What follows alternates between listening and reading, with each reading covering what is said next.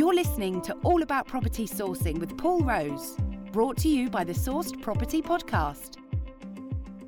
Hi and welcome to another episode of the Sourced Property Podcast. I'm your host Paul Rose, and believe it or not, this is episode 21, if I'm not mistaken. This podcast is something we intend to grow at Source, so if you have any requests whatsoever of property topics you want me to delve into, revolving around sourcing in particular and different strategies and things like that. If you've got anything you want me to delve into or you'd like to throw some questions my way, then do get in touch. You can email me on podcast@sourced.co.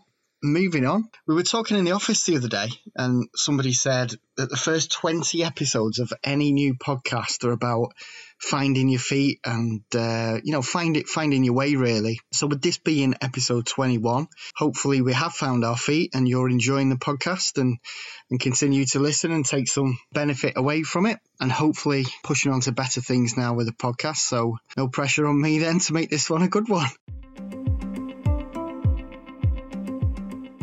On to today's episode, and on this episode I want to talk about probably my favourite property strategy really.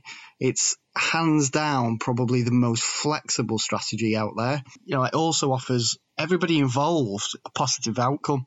So, creating those win-win scenarios as people talk about for vendors, investors, and also you in the middle as a deal packager. It can also, depending on how you structure this strategy in particular, it can be a no money down opportunity. So what am I talking about? Any guesses?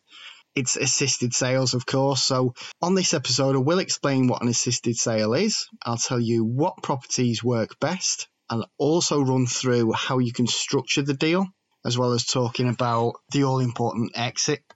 So for the uninitiated amongst us who are listening today, what is an assisted sale?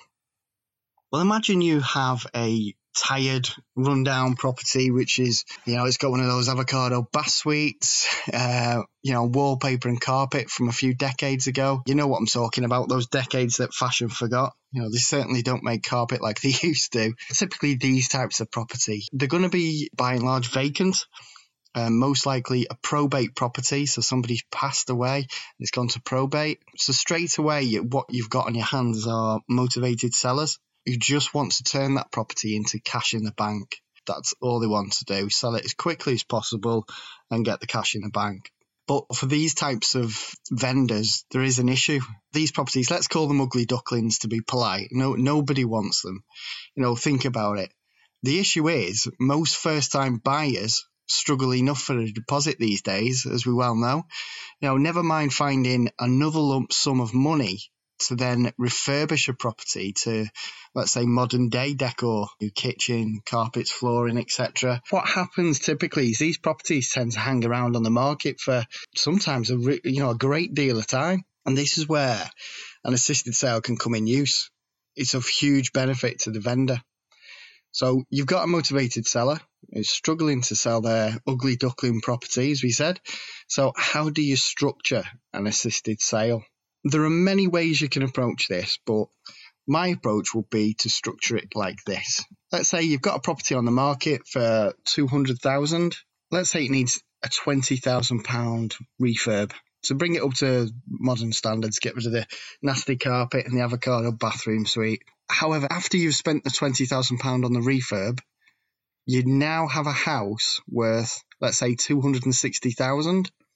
So you have a profit there of around £40,000 that you've created. So how does it work? So either yourself with your own funds or a joint venture partner can cover the cost of the works, and you would offer the vendor a profit share. So they get the price you initially agreed with them plus a share of the profit after all costs. So that £40,000 profit is then split on a profit share basis between yourself, if there's a joint venture partner involved, between yourself, the joint venture partner, and the vendor. Now, not everybody does it this way. Some people do it. So, they've agreed a price with the vendor. They know what's going on. They're just happy to get rid of the property. So the profit share is simply split between yourself and a joint venture partner, or literally just yourself if you're only using your own funds and you're not involving anybody else at all. So, it can be a really, really lucrative strategy. The seller, by and large, is motivated for reasons we've already discussed. But if you do offer them a profit share, they're going to be walking away with a lot more money than they would ever achieve through a traditional sale. For these types of properties and these types of vendors, it really is an easy sell. It's an easy strategy to get people on board with. Next question, I'm sure you're already thinking, is how do you protect yourself and everybody else involved? So the key thing a joint venture partner or yourself may be worried about is how do you protect your investment into the property?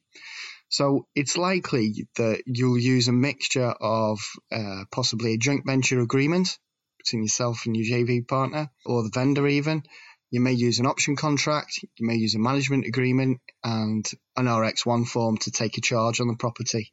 It really depends on who is doing what and how the funds will be divided between you all upon sale of the property.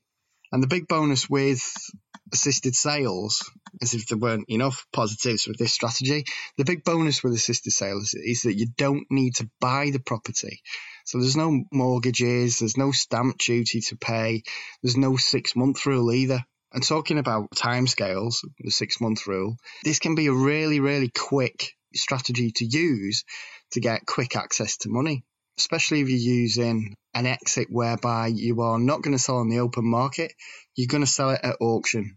So typically with an auction sale, you could have money in the bank in literally a matter of 6 to 8 weeks, let's say, for argument's sake. So it's a fantastic strategy in terms of quick money.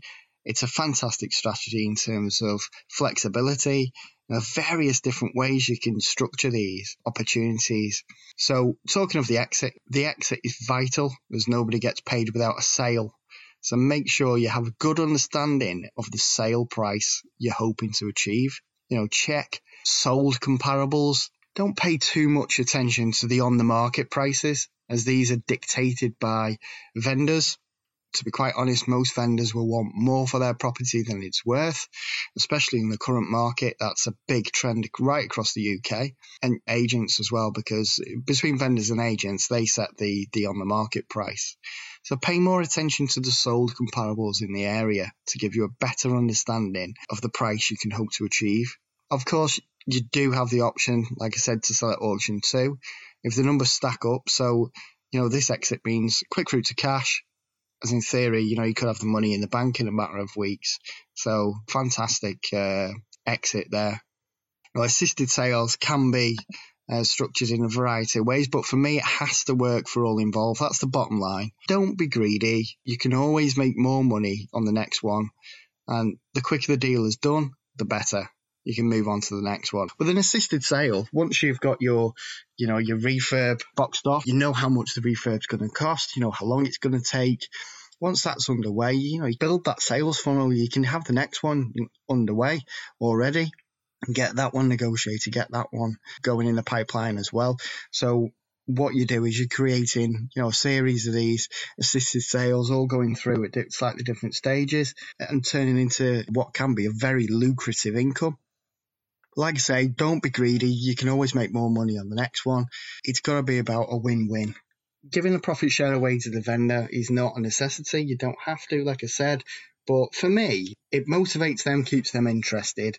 They're on board from day one if they understand it and understand that the reason why you're using this strategy. It keeps them on board. If you've got a joint venture partner, then you've got to give away enough profit. How much profit is entirely up to yourself, but typically, let's say you split the profit 50-50 maybe between yourself and a joint venture partner, especially if they're acting literally as just they're putting the money down. You're essentially project managing the builders, the trades, as it were. 50-50 is more than fair. Again, it's entirely up to yourself and, what you give away to the vendor as well. It's entirely up to yourself, but make it fair. So I hope that's give you a good little insight into assisted strategies. Probably my favourite of them all, just purely because of the flexibility, the income. Your typical fee on an assisted sale can be anything from, like the example we give today, 40,000. It can be anything from 10, 15, 20,000 pounds up to much more than that. It just depends on the property in question. So lump sums of income, quick exit, quick route to cash, and potentially a no money down as well, which is amazing. Get your joint venture partners. There's lots of investors out there who've got pots of cash. They're not getting the return in the banks, and they're looking to put that money somewhere to better use. And this particular strategy can really benefit investors as well as yourself sat in the middle as a deal packager. So I hope that's given you a good overview and maybe whet your appetite a little bit for assisted sales. So it's maybe something we'll touch upon again in the future. If you've got any questions on assisted sales, or like I said at the beginning of the podcast, or any subjects you want me to delve into or anything you want me to answer or discuss, then do email me on podcast@sourced.co. That's it for this time. Hopefully episode 21 was a good one. And on to episode 22. I'll see you next time. Take care. Goodbye now. Thank you for listening to the Sourced Property Podcast. Visit sourced.co for free training, videos and blogs.